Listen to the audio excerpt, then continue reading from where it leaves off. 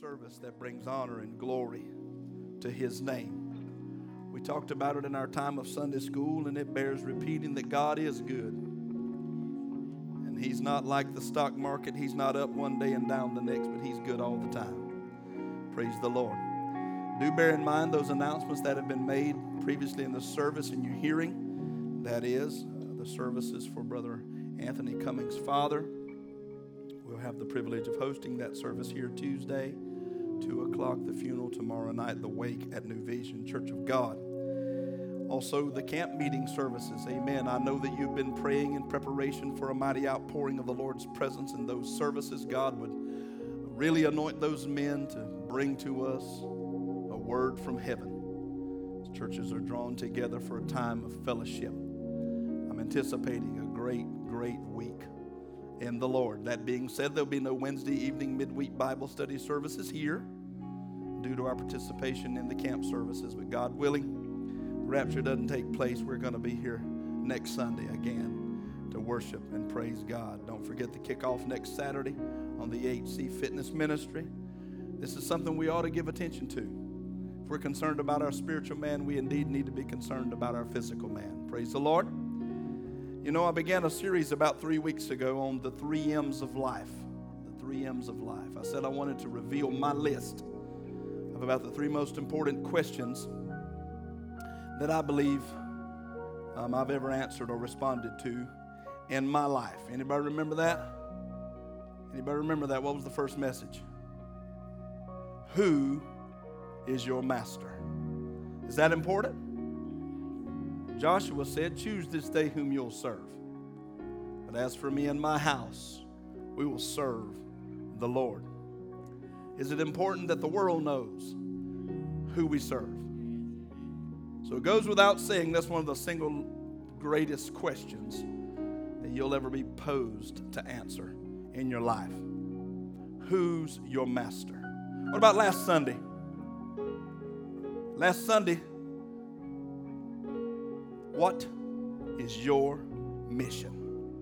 What is your mission? Anybody know that's an assignment that's given to us by God? Somebody said Jesus Christ, amen, that was His mission. No, Christ was His last name. No, that's not true. Christ was His mission. Christ means the anointed one or Savior. And He Himself said that the Son of Man has come to seek and to save all that which was lost. How many of us know that our assignment is the Great Commission? Go into all the world and preach the gospel to every kingdom, baptizing them in the name of the Father, Son, and Holy Spirit. And I'm with you always, even to the end of the world. Isn't that a wonderful consolation today to know that in the assignment that God's given us, Brother Cameron, the mission that the Lord has given us in this life, that we are not alone. Brother Marty, that He's with us, assisting us, Brother Demetrius. Praise God. We need not say that we are not qualified because the Lord is with us.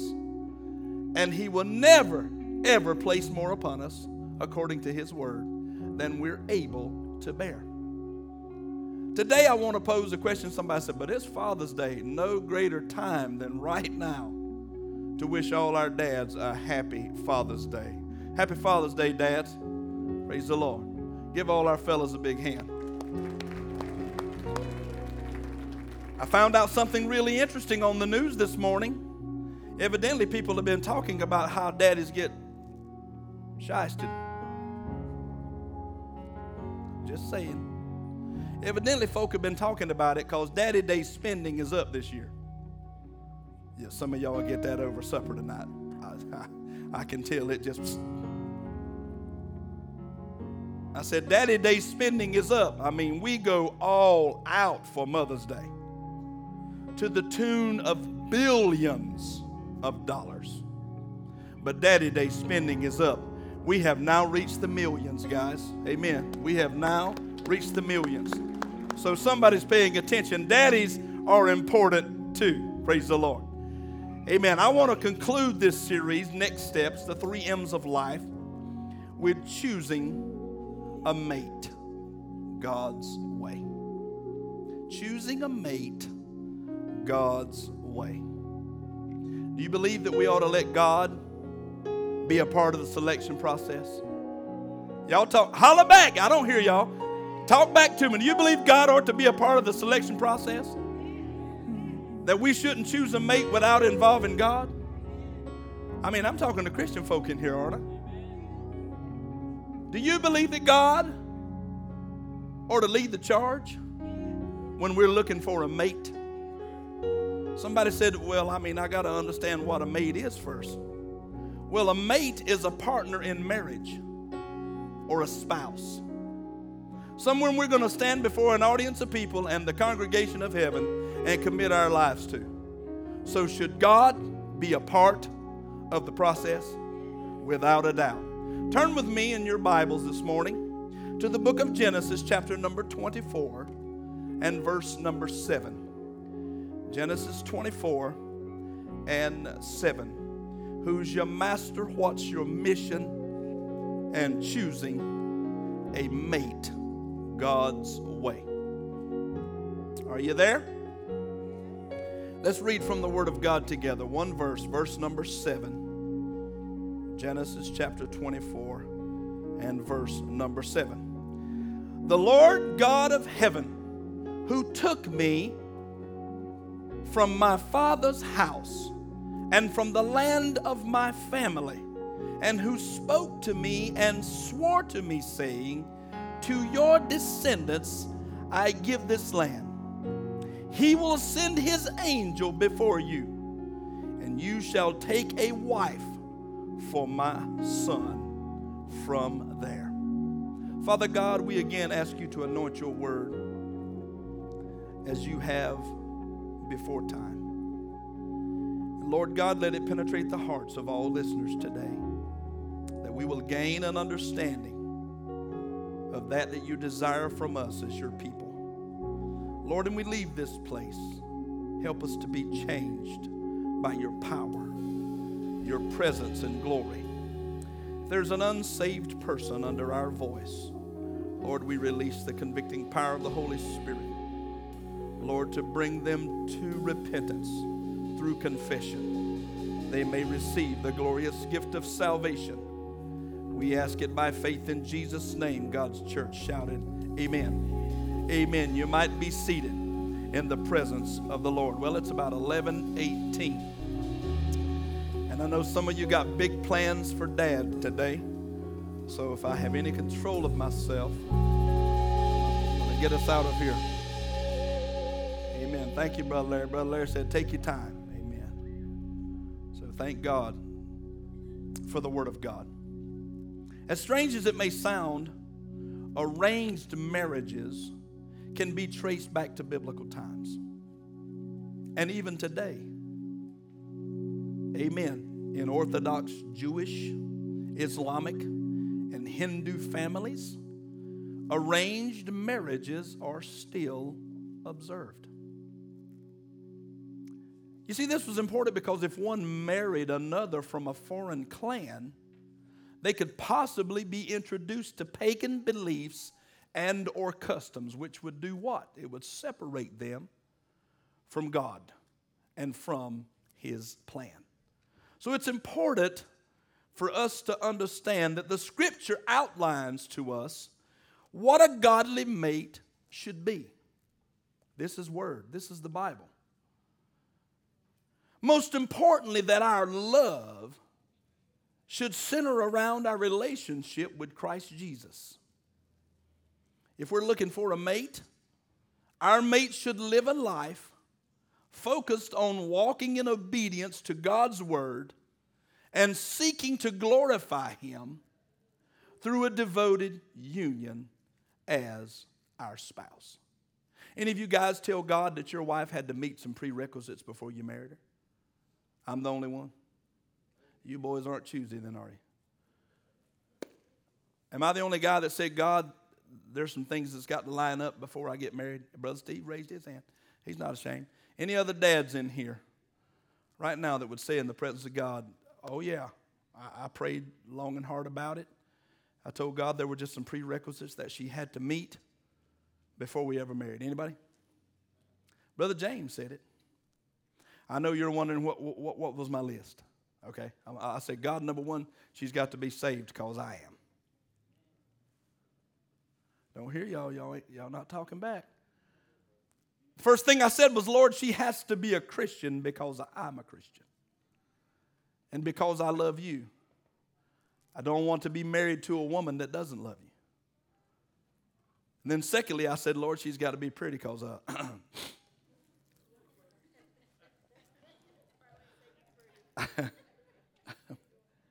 I said, Lord, she's got to be pretty because I ain't half bad. I didn't say I was handsome or good looking, but it's a sorry frog won't praise his own pond. I said to another brother in the church this morning, I said, you see that handsome fellow on that billboard? He said, I certainly did. Amen. So the truth of the matter is, I said, God, she's got to be a pretty woman. Praise the Lord. Number one, she's got to be saved. She's got to be pretty. Some of y'all wondering what number 3 is. I said, Lord, she got to cook like my mama. Oh, praise the Lord. Help me somebody. I don't need no microwave wife, Lord. Can I get one amen? I said, Father, she got a grease to please. Come on. Y'all help me. She got to be able to cook like my mama because my mama fed me all the days of my life. Some of you boys don't want to talk to me. Y'all been eating them hungry man dinners. I'm looking at you, praise the Lord. You boys don't want to holler back at the pastor. Pastor, she can't burn water. She ain't sent from God. Praise the Lord. I say, God, those are 3 prerequisites that my wife has to meet. I met her at the age of 17. 4 years of courtship and 34 years of marriage later, she's still the one. Praise the Lord. So tell me that God won't attend to your needs. God will answer your prayers if you will be specific in your address to his throne. God will meet the demand. And I want to prove that to us today from the Word of God. Where we often fail is that we fail to allow God to lead the way. Come on, we fail to allow God to lead the way. Let's look at the story afforded us in the longest chapter of the book of Genesis, chapter 24. You would never have thought that chapter 24, which basically speaks about Abraham's desire to find a wife for Isaac, would be of much significance. But it is. It's the longest chapter in the book of Genesis. What we have to understand is that to lead means to guide. It means to guide.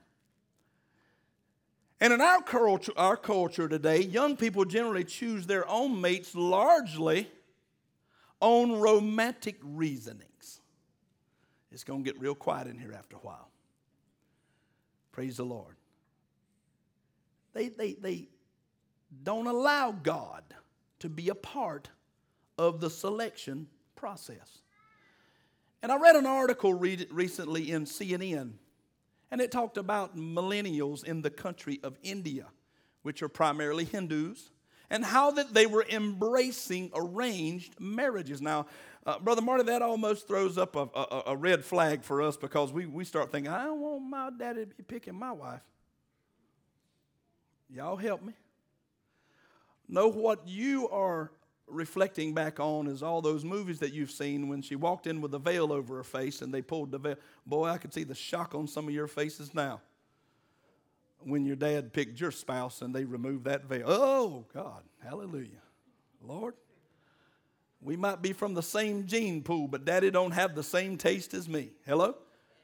That's because we all too often in the selection process, we hang a lot of weight on romantic reasonings. But that isn't God's selections process. That's not a part of what God involves. Let's look at Proverbs 19 and 14. I actually have a friend who is in an arranged marriage right now. Good friend. It's working out well. It's a little different and would be for us in this country, but it works. Proverbs 19:14, houses and riches are in abundance from fathers, but a prudent wife is from the Lord. This is God's process. Did not God choose Eve for Adam? Hello. He wants to guide our selection process as well. Let me bring this story to life for us as we're gathered here this morning. We have to understand that in the due process of time, that God calls Abram out of Ur of the Chaldees, a very idolatrous region of the world. Terah, his daddy, was an idol worshiper, and God just spoke to him out of all people on the planet, and he told him to get up and go to a land that I'm going to show you. The Word of God tells us that in faith, the man of God, Abram, who at that time was his name, responded to what God said. And then later, God, he utters some promises to his faithful servant, Abram. His name is later changed to Abraham. And when he is well advanced in years, somebody say well advanced. Somebody say long before the little blue pill. At 100 years old, Abraham becomes a dad. 90 years old, God tells Sarah she's going to have a child, and they just giggle themselves a fit. I'd laugh too if God told me at 100 years old I'm going to be a dad. Whoa. But they find out at 190, he's 100, she's 90, they're going to have a baby. You getting this? Well, how else is God going to fulfill his covenant promises if the man has no seed? If he has no descendants? How many know that God's the original promise keeper? And God took him out one evening, Brother Joe, and he revealed to him a starry lit night. And he said, let me tell you something, man of God. Brother Demetrius, when you're able to count those stars that are littering the night sky, you'll be able to count your descent. Brother Jason, it takes great faith to believe God for that when you don't even have a son in the house. But the Bible declared that Abraham, amen, he believed God, and it was accounted or accredited unto him for the sake of righteousness. So what does Abraham find success in? Allowing God to lead the way. You know, over the process of time, Sarah has the promised seed of Abraham, and his name is Isaac. Right? Understanding the backdrop of today's text, Sarah has already died and has no grandchildren. She's already died. And Abraham has gotten even older. But guess what? Everything he had, God blessed. Didn't he? It's the Bible. It's the Word of God.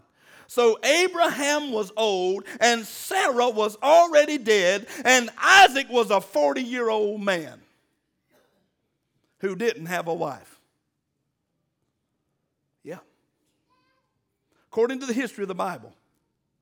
So what happens? Abraham reflects back on the promises of God. And he's concerned, Abraham is, he's concerned about the will and the attention, amen, of God. He says, I want to take the best servant that I've got, and I want to send him on a journey to find for my son a wife. But he asked that servant, Brother Manny, to swear an oath or to make a vow. And he says, don't take for my son a wife of the Canaanite women. Anybody know what I'm talking about? Why did he not want his son to marry a Canaanite woman? Because they were the bitter enemies of God. And because his son would be infected with their rituals and with their pagan customs and or practices. Hello? So Abraham was concerned that his son wouldn't get a wife that would turn him away from God. Should that be our concern as parents today? Amen. In a culturally diverse society that we live in, should we be concerned that the person that our son or daughter would enter holy matrimony with, would we be concerned that they would be turned from what we know as, amen, God and truth? Should we be concerned? Abraham was concerned. He said, that woman will be an ungodly influence. Don't you let my son marry a Canaanite woman. Don't you bring back a woman from the land of Canaan. Somebody said, I still don't understand. Well, do you know in the process of time that God had promised the children of Israel that they would inhabit the land of Canaan? But to do that, 7 nationalities of people had to be driven out before the presence of the people of God. Why again? Because they're going to be infected and they're going to be influenced by such ungodly nations of people. This is better preaching than you're responding. That's a great principle when selecting a godly mate.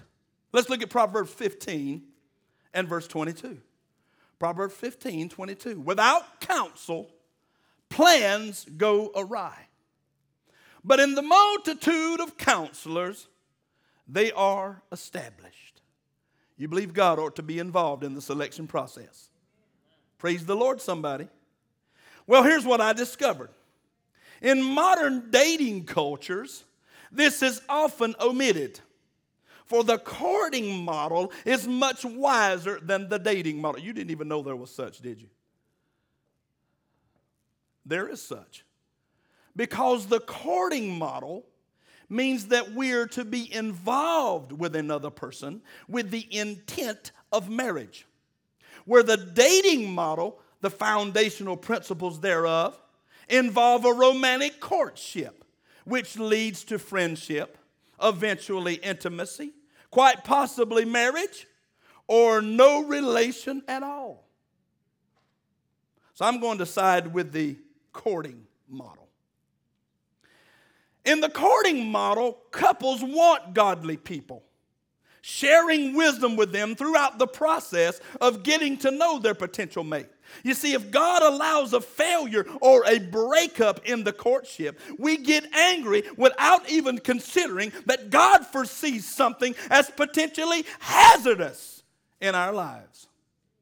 I've seen people court and break up, and it was like the world came to an end. Y'all looking at me like, I know you've been there. You don't want anybody to know it, but you've been there. Walk out in the woods crying out to God, Lord, why me? It's possibly because that was not the person for you. It's possibly because the connection hadn't been made from God's end. And that person was not the one that you should be in a relationship with for the whole rest of your life. You see, God, praise the Lord, He always knows the future. He holds it in the palm of His hand. You see, He's not excited about what's good for us. God only desires what's best for us. Isn't that right, saints? He's our father. Abraham's servant vowed to honor Abraham's request. Do you think he could have easily found a wife for Isaac? If everything Isaac's daddy had was blessed, how many women don't you think would have been ready to jump on the opportunity? Praise the Lord. He wouldn't have had to go far to find a wife. But he had to go over 500 miles and invest over a month in travel just to get to Nahor, where he could find a wife for Abraham's son, Isaac. You're going to be real intrigued as you read this story. And it says something very important to us. What does it say? It says that God, Brother Freeman, has a design in marriage. Does God have a design in marriage? Y'all aren't talking to me. God has a plan. Sister Mary, He has a blueprint. The Lord Himself has a model for the marriage union. God does. Who initiated the sacred institution? God did. Who would know more of His plan and design for it than God? No one would. You see, God created us, you and I, to need companionship. How many of you boys are glad of that? Are you glad God created us to need companions? It's your day to shine now. Your day to shine, men. I'm asking you. Are you thankful that God designed you to need companionship? Brother Ernie threw up his hand. He's not ashamed. Praise the Lord. I'm grateful that God designed us for companionship. You know, in the whole creation story, all that we find with regard to something not being good was Adam's solitary state. Did you know that? All that we find in the account of creation, the only thing that could be classified, or the only part of God's creation that could be declared not good, would revolve around Adam's solitary. What does that mean? Lonely, unaccompanied state. Oh my. So God made Adam, and there Adam was alone, without a companion. I know where some of your minds are already wondering, well, look what that woman cost him. No, hold on a second. Hold on a second. If he'd have been where he ought to have been with God, praise the Lord, y'all don't want me to open that can. He was responsible himself. He could have said no, but he didn't. Did God know they would sin when he put them in the garden? He did, or he wouldn't be God. One of the attributes of God is that he is omniscient. John, meaning he is all-knowing. He knows the before, the current, and the after. He is God. Look at Genesis 2:18. Genesis chapter number 2 and verse number 18. Let's look at it together. And the Lord God said, it is not good that man should be alone. Boys, I don't know about y'all, but I'm happy that God said that. Do you thank God for your wife? I thank God for my wife. I don't think there's enough adjectives that I could use to describe her. Seriously. There are two women in the world without I wouldn't be who I am. That's my mother and my wife. That's the God's truth. And when you start looking for a wife and you ask God that your wife would meet those prerequisites, that she would have a heart for the deep things of God, that she would love you like she loves herself, God's going to place you with the right mate. Amen? Praise the Lord, somebody. Look at Genesis 2:18. It's not good that man should be alone. I will make him a helper comparable to him. The King James translation said, a helpmeet for him. Okay? Now, I look at it like this. God created a help for Adam who met, who was suitable, who was fit, who was proper for him. So when God created Eve, she was the helper who was suitable for Adam. You see these couples get on there when it's Valentine's Day and they tell their wife, you're the other half that makes me whole. Oh man, don't it just make them goosebumps rise on you, don't it? When they get on there and they tell their wives on social media, you complete me. Isn't that just a blessing? In the back of your mind, you're saying, wait till you stay with them X amount of years. I know you are. You can fool each other, but you're not going to fool God. Preach, Pastor Terry. Hello? So does this mean that every man must have a wife to complete him? No. That does not mean that. Not everyone wants to be married. This is true. It's recorded in the Bible, 1 Corinthians chapter 7, verses 7 through 9. It's recorded. Paul writes about this. Paul said, I wish that all men were even as I myself. But each one has his own gift from God. One in this manner and another in that. But I say to the unmarried and to the widows, it is good for them if they remain even as I am. But if they cannot exercise self-control, let them marry. For it is better to marry than to burn with passion. What is Paul implying? Paul is implying that marriage and celibacy are both gifts from God. Amen, saints. They are both gifts from God. They are both valuable in accomplishing the purposes of God. Paul wasn't saying that we shouldn't be married. But Paul was saying if we have vowed to celibacy, we're going to be able to focus more on the things of God. Praise the Lord. If you want godly mates, you must position yourself to find them. Is that what Abraham's servant did? God's faithful man, the patriarch Abraham. Is that what his servant did? He positioned himself to find a wife for Isaac. How did he do that? He makes the vow to his master Abraham, and he loads up 10 camels with his master's goods. Now, boy, that would have been a surefire way to get blessed back that day. Hello? Because in reality, if a man had camels, that's like having Maseratis and Lamborghinis and Bentleys today. Anybody hear me? You let a fella pull up in your yard in a Bentley, you're like, oh, he's a godsend. I see some of you women like, God just dropped him out of heaven. But this man shows up in the city of Nahor, Brother Cameron, with 10 camels, and they're loaded with his master's goods. What do you think them women said? Have mercy. Brother Jason, what was that a symbol of? Was that a symbol of wealth? I mean, you ain't going to load up 10 camels if you ain't got the goods.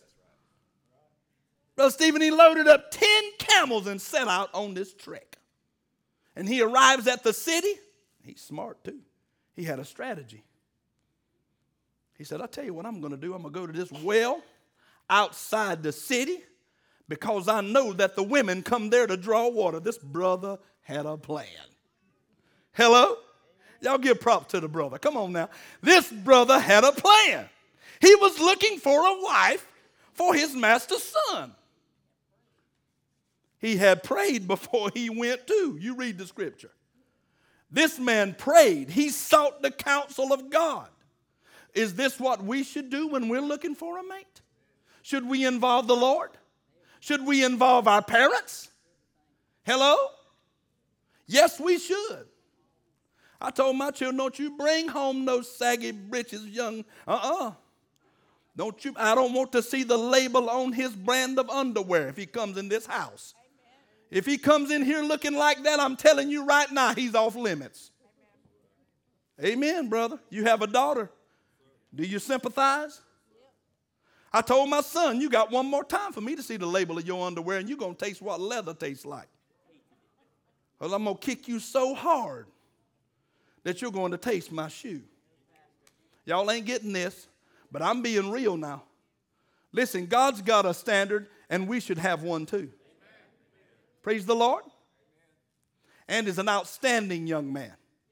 He's the first young man who ever dated my daughter who asked my permission. Are you getting this? And when he got ready to ask for her hand in marriage, he asked me first. She didn't even know. I have nothing but high praise for him. They said, okay, let's hear the father, let's hear that father and son-in-law talk. I said, son, she's the only little girl I got. That's what I said. And I love you with everything I am. But if you ever let the devil provoke you to hurt her, there won't be a hole in this planet deep enough for you to hide from me in. Some of y'all are like, Pastor, you said that. Ask Andy. I don't have to worry about that. Some folk like, this is going out on podcasts. All America need to hear this. All of America needs to hear this. I told my son, I said, if you're ever in a crowd of young men and they want to hit on your sister and you don't stand up for her, I'm going to beat the brakes off of you. Pastor, you said that? Certainly did. Amen. Brother Gerald said, I've been knowing Pastor Terry since he was a little boy. I can't say one bad thing about him. That's what he said. I've been knowing him since he was little. We're in a visiting church in revival. And I'm like, oh, Lord. He's really putting me way up here now. Brother Gerald said, but I'll tell you one thing. You better not mess with Lindsay. I said, oh, hallelujah. Now I got to get up and preach behind that. Thank you, Brother Gerald. God bless you. Praise the Lord. But let me tell you something. If you want to find a godly mate, you need to position yourself to find one. Abraham's servant, he traveled far, invested time, and strategically placed himself by this well just outside of town in the evening when the women went to draw water. Say, brother had a plan. He had a plan. He prayed. The Bible tells us that. I want you to read Genesis 24 in your leisure, and you're going to find out that this man wanted to be successful in this endeavor. Brother Ted, he didn't want to come back a failure. He didn't want to, meet the demands of what his master had asked of him. He wanted to be successful in this endeavor. And how many of you know that the only way to be successful is to involve God and to seek God's counsel? Praise the Lord. God has a design in marriage. Anybody know Pastor John Gray from Relentless Church in Greenville, South Carolina? Anybody know John? You know what John said? John said, all the single ladies. All y'all perked up right then because that song came to your mind just like, all the single ladies. Y'all, I watched you. It's amazing how y'all respond to things. But John said it over a congregation. He said, all the single ladies in the house. Are you listening? Here's what John said. He said, if you walk like a wife, your husband will find you. Whoa. Whoa, somebody. John said, if you walk like a wife, your husband will find you. And the church said, woo, tell me that timing isn't everything with the Lord. Is timing everything with God? It's amazing to me that this man had asked God in his prayer for certain things to happen. And he arrived. Listen, he's very to the point. He is very specific in his address to God in prayer. And when he arrives, glory to God, and wants this woman to give him water, guess what this woman says? I'm going to water your camels too. Good Lord. How many of you boys want to turn a backflip off a camel? He's got 10 of them. Brother Ernie said they drank a lot of water. Hallelujah. Brother, you have spoken well. They do drink a lot of water, and it takes a process of time. How many of you know that in that day, wells were dug into the earth? They were like cisterns. You follow what I'm saying? I don't know how big this woman's jar was, but man, let me tell you something. This woman was hospitable. She had love in her heart because she'd never seen this man before. But she says to him, not only am I going to provide water for you, but I'm going to water your camels also. Lord have mercy. This man was like, God, I done found that boy a wife. He did. He prayed that she would respond in that manner. You tell me that God don't have a design, that God doesn't have a plan, that he hasn't laid a blueprint. He has. It's right there in his word. Right there in his word. Now listen, Brother Ernie, those camels drink a lot of water. And there were 10 of them. And amen, I can sometime, Brother Robbie, through an eye of faith, I can see that woman going down into the earth, into the well to fill that jar or whatever receptacle she used to water those camels. But I can promise you one thing, Brother Freeman, them camels didn't leave there thirsty. That woman met, amen, the need that lie among those animals and that man who went with them. What was that saying to him? What was that saying to Abraham's servant? Lord, I want to thank you for answering my prayer. Huh? He had those camels loaded down with his master's good. That was a symbol of wealth. I said it earlier. Praise the Lord. It was like having Maseratis and Lamborghinis. So a woman sees this man roll up into town with 10 loaded camels. And the first thing she says, or what many women would have said, was cha-ching, cha-ching. Uh-oh. But no, that wasn't Rebecca's heart. Rebecca was a different kind of woman. You see, when we're seeking a mate, we should seek someone of high character. A person who possesses mental and moral qualities that honor God. Rebecca was such a person. Did you take a look at who she was? The Bible said that, number one, she was beautiful. Okay, that's a winner. Secondly, the Bible says she was a virgin. Oh, that's a winner for sure. Hello? And then what I discovered from the Word of God is that she was also a hard worker. Yeah, she had to water 10 camels. Secondly, I found that she was selfless. She was not just preoccupied with her needs. Uh-oh. Hello, somebody. Gentleman very close to me told me, he said, my daddy tried to warn me before I got married. My daddy tried to tell me. My daddy said, don't start stuff you're going to have to keep up, boy. He said, I wish to God I would have listened. I said, what happened? He said, well, you know how it goes. I'm like, yeah. Praise the Lord. Y'all real quiet now. Y'all got real quiet. Preach, Pastor. I got everybody's attention? Without a doubt. You can hear a pin drop in here. But we discover that when we're choosing a mate, we need to follow God's blueprint. And we need to choose a godly spouse. I want you to read Genesis 24. You're going to really be enlightened after you do. Well, Pastor, what about if God's got that plan, then why are so many people ending up in divorce? They got the wrong one. It wasn't the person God designed for them. But we started out in love. Certainly, how many of you know that over time, we are going to change? How many know that over time, we're going to change? It's impossible to deny that. When I was a kid, I loved watermelon. Ate every one I could get my hands on. Now I don't care if I eat a piece in a year. We're going to change, folks. It's impossible to deny that. We need to know that the person that we're going to be married to for the rest of our life are going to change for the glory of God. And that should be our hope as well. That we're going to change for the glory of God.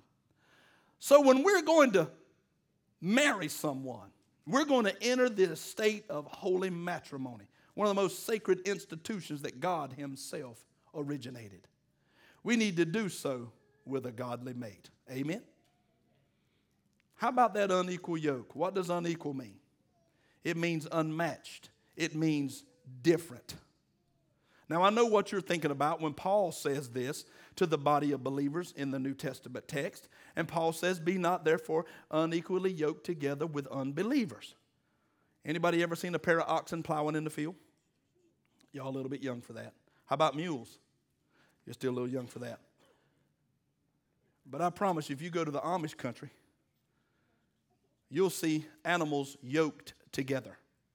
And a yoke was a massive wooden structure that went across the shoulders and around the necks of those animals. And it made them function as a team or a pair, right?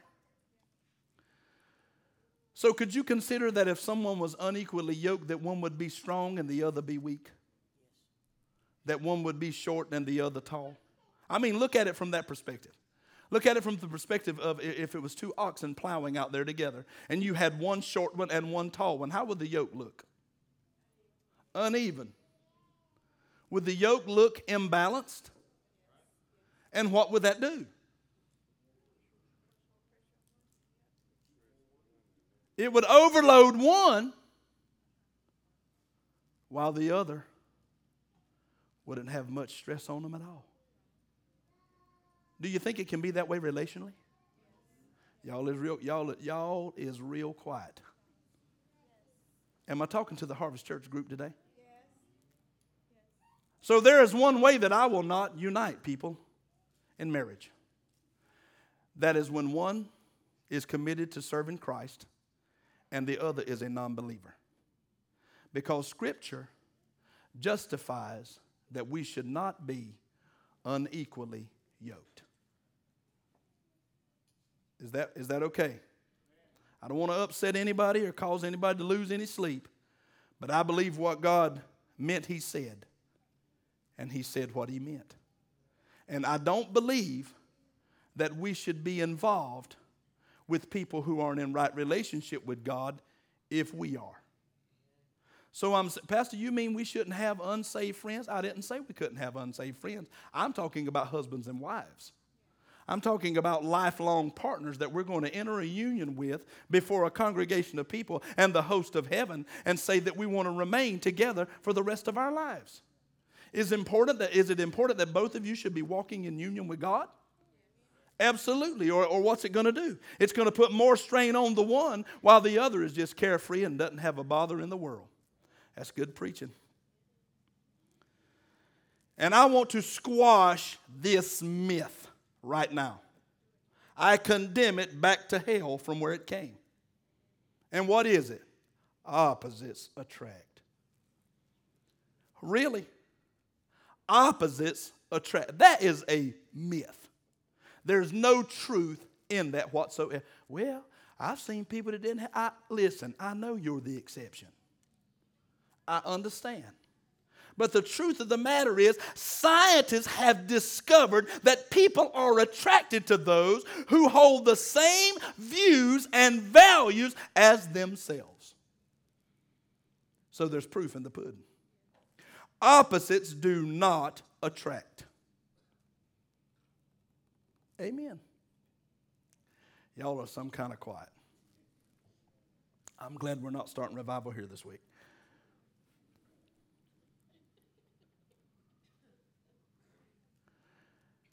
Carl Jung is a Swiss psychiatrist. Carl arrived, or was the founder, of analytical psychology. Y'all looking at me like, whoa.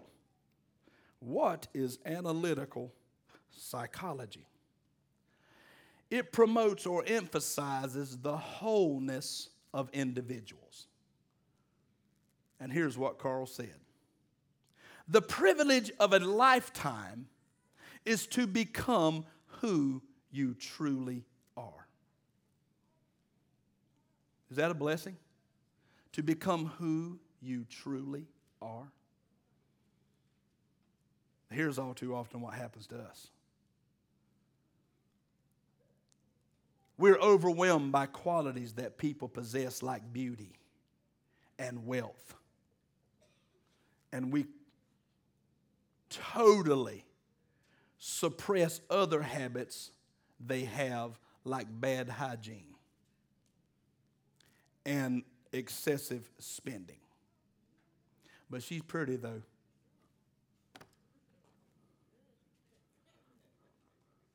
What? I mean, listen, I don't care if she looks like Halle Berry, Raquel Welch. If she got bad hygiene, she is not the one for me. Praise the Lord, somebody. That's what you gentlemen and you ladies ought to be saying. Can I preach this while I'm here? I mean, it's comical now. I mean, we can laugh at this, but who wants to marry a woman with all the beauty in the world and come home to a nasty house? Oh, glory, I felt a slack when that come back. Walk in, honey, what you done all day? I'm getting pretty. What? Hello, somebody. Who want to marry a man, got all kinds of money, and come home, clutter everywhere? Who? I don't get it, y'all. I don't understand it. So we become so overwhelmed with certain qualities they possess that we're willing to turn a blind eye to other stuff. Oh, no. I'm not living with no nasty woman. No. You men better wake up. And women don't want no lazy men. Yard full of stuff. Clothes not put away. Brother Raymond Hoggett said he got married. He said, boy, my mama was my everything. Raymond was the presbyter at large for the North Carolina district of the Assemblies of God. He told this in one of our camp meetings, Brother Jason. He said, and man, I married the woman of my dreams. Loved her with everything I am. But I noticed she was different than the other female figure in my life because I was married to her for 2 weeks and I came home and all my dirty clothes were still in the same place.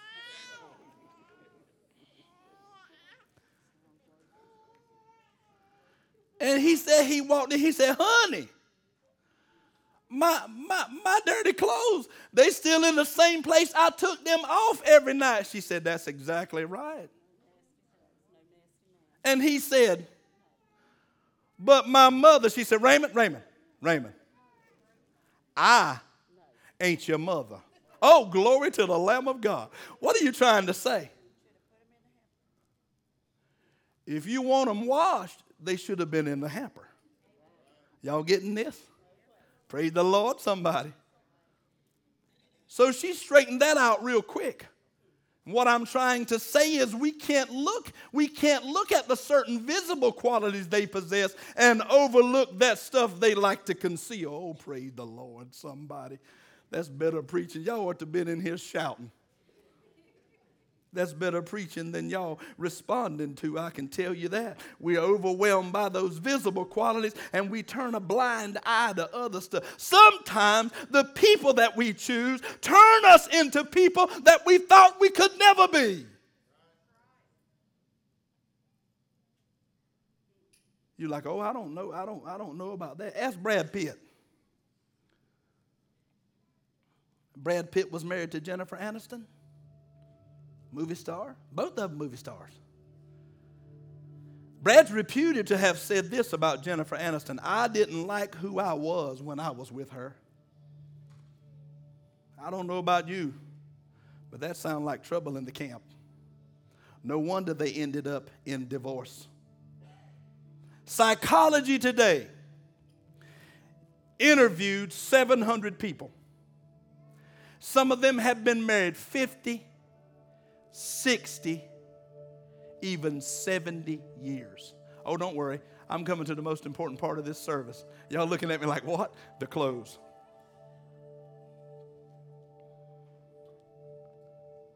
Psychology Today interviewed them.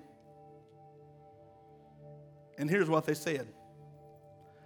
One of the greatest false expectations that you can ever have through a courtship. You ready? You sure? You got your pen handy? When I marry him, I'm going to change him.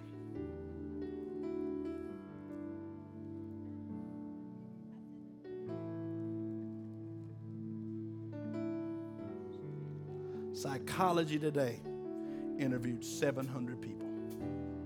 Some of them 50 years, 60 years, even 70 years of marriage. I know I'm repeating myself. I'm repeating myself because I want you to get this. There's some potential candidates for marriage sitting in this room. There's some of you that are looking for a wife. Some of you that are looking for a husband. Pastor, why are you telling me this? Do not marry them with the false expectation that you will change them. It's not going to happen. You get this? Don't you ever expect your partner. Listen, they said, I just want you to, I just want you to give me a solid answer. And here's what these group of people said. Can I expect my partner to change after marriage? They said, never, ever, ever, ever, ever. That's what they said. So what is that the foundation of? You could possibly not be with the right person. Here's what a number of them said. Accept them as they are or don't get married. Is that good advice? Does the scripture warn us of this? I can't hear you. Stand with me on your feet. Come on, everybody, on your feet. Stand with me. Scripture warns us. Look at 2 Corinthians 6 and 14. 2 Corinthians 6:14. This is Paul writing to the church at Corinth. Do not be unequally yoked together with unbelievers. For what fellowship has righteousness with lawlessness? And what communion has light with darkness. I want to tell us today, when choosing a mate, we need to let God lead the way. Amen? We need to let God lead the way. When choosing a mate, we need to understand that God has a design for marriage. He instituted it. He is the originator of marriage. And we need to really carefully know that God does not desire that we are unequally yoked together. Well, Pastor, there's a chance that I'll change them. Now listen, Paul wasn't saying that if you're already married, Paul wasn't saying if you're already married that a believing wife should leave an unbelieving husband. He wasn't saying that you're already in the union. What was Paul saying then? Paul was saying then that possibly your manner of living, the way that you conduct yourself, your relationship with God, it's going to change your unbelieving spouse. Isn't that right? But now, having prior knowledge to this and entering into the holy estate of matrimony with a person who is not saved, you've already compromised. And when that happens, the survey said they're not going to change. They're not going to change. So friend, let me encourage you today. You need to know that marriage was always meant to reflect Christ's relationship with the church. That's what marriage reflects. Christ's relationship with the church. So I want to encourage us that when we're seeking a mate, a marriage partner, a spouse, that we should seek someone who wants to glorify God and build His kingdom. Somebody give the Lord a hand of praise. Come on, is that right? We should seek such a one. Come on, give God praise. This is His word. And what we discover from the servant of Abraham is that he glorified God. He worshiped the Lord for bringing his request to life. Brought him to life. And at the close of chapter 24, Sister Mary, we find that Rebekah brought great comfort to Isaac, her husband, after his mother had died. Heads are bowed and eyes are closed all over this auditorium. If you're lost today without Jesus Christ, you need to know that He came to save you, that He came to offer life eternal. And there is no sin that is too great or beyond God's power to deliver you from. Maybe you're here today, you're not in relationship with Christ Jesus. You will admit before heaven, you're lost. Can I see your hand? Can I see your hand? God bless the hands. God bless these hands going up over the building. Ladies and gentlemen, let me assure you today that Jesus came to save you. He said to us in our text last Sunday, I've come to seek and to save all that which was lost. Jesus said, my meat is to do the will of Him that sent me to finish the work that He gave me to do. He wants us to be connected with the right person. He wants us to spend the rest of our lives with a spouse that we commit ourselves to. But He needs to be a part of the selection process. We need to allow Jesus Christ room to operate in our lives. We need to give God space to place us with the right one. And I know that He will. God bless these hands that are going up. Maybe you're a Christian today and you're struggling. Can I see your hand? God knows who you are. Praise the Lord. I want to pray for you. I want to pray for you. God bless you. God bless you. God bless those hands that are going up over the building today. And I want us to know today. Again, I want to echo this thought. God's not concerned with what's best for us. He is only, amen, He's not concerned with what's good, only what's best. Not what's good, but what's best. That's our Father, and He loves us. I want to pray, and we're going to be dismissed. Again, please remember those functions, events that are taking place this week. If you can't support them with your presence, we want to encourage you to at least pray for them. Pray for them, would you? Would you do that? God of heaven, Lord, we bow in your presence right now to give you thanks for who you are and all that you've done. We glorify you for allowing us this time that we've been able to spend together. Lord, I pray that this word will have taken root in the hearts of our people. Lord, that it would be productive. I pray, oh God, that it would produce the desired result that you have intended. Now, Heavenly Father, bless these families that they disperse from this place and retreat to their homes. I pray your blessing upon their life and every endeavor they lay their hand to. May they be successful in all that they do as they seek you and place you on the throne of their lives. Lord, all these things by faith in Jesus' name, we pray and ask. God's church said amen. Amen. God bless you.